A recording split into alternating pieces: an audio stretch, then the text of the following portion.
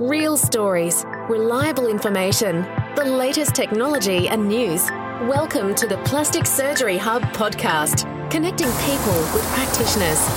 Right, well, I'm here this morning with Dr. Jeremy Hunt, who's a specialist plastic surgeon based in Sydney, and we're going to have a bit of a chat about the new guidelines that come into effect on the 1st of October this year and how they're going to affect us as consumers, and what they mean for us, basically. So thank you, Dr. Hunt. How are you? I'm very well, thank you, Trish. Excellent. Always a pleasure to talk to you. Yeah, thank you. Same. So can you just tell us, we hear about all these guidelines that are happening on the 1st of October and they're going to make a big difference. Can you kind of tell us what they mean, just a little bit about them?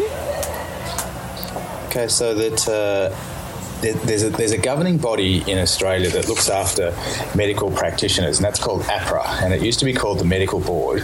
So on the 9th of May this year, they came up with some new guidelines designed to sort of protect patients, to ensure that patients were getting the best possible treatment. And then those new guidelines are going to come into effect as of the 1st of October, and they're really designed to make sure patients get what they think they're getting and get the best results possible. Right.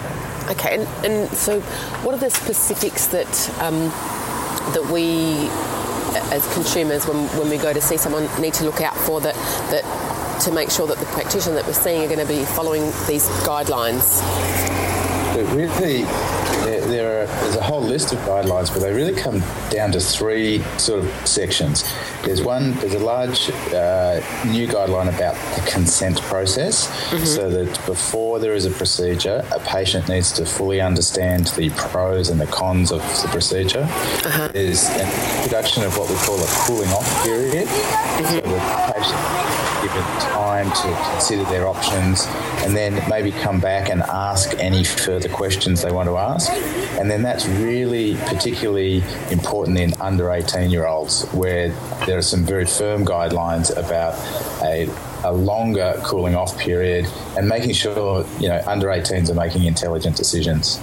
There are some guidelines about the standard of training that's going to be required and doctors disclosing their degree of training, some guidelines around disclosure of the expense of certain procedures, and then a big improvement on where those procedures are going to be performed in terms of surgeries having to maintain a high enough standard, in fact the same standard that's required of a full hospital. Okay, so we're going to be safer with respect to, number one, where the procedure is going to be done. So there's it's going to avoid the things like we saw recently in the media where someone's doing blephs upstairs in her little apartment. Yeah, in some middle. Absolutely. So there's in the last 12 months there's been some really ugly reports in the media about things happening in all the wrong places by people who maybe aren't as qualified as they should be to be doing that procedure. So these guidelines are really designed about allowing the patient to make an informed decision about which doctor is doing the procedure and then making sure the procedure is done in a place that's safe. So really it's a great thing for consumers because they really will be more protected and they really will get better results. Right, great. And another safety bit is the fact that the doctors are going to have to disclose their qualifications. So there won't be, because I've heard of lots of stories where doctors will say they're a plastic surgeon when they're actually, in fact, not really a plastic surgeon. So they will just have to disclose that. How would they disclose that? Yeah, it's an interesting little rule in Australia in the Medical Board that means it's not illegal for a non-surgeon to perform a cosmetic surgical procedure.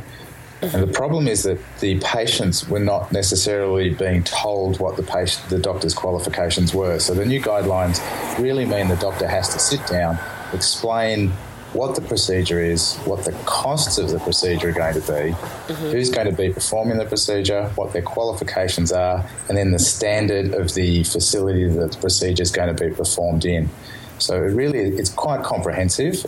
We think it's, as plastic surgeons, we think it's great because it's the sort of standard we've been maintaining now as as standard by the Code of Ethics for the Society of Plastic Surgeons. So it really does mean that the practitioners who don't meet the standards we require have to lift their game.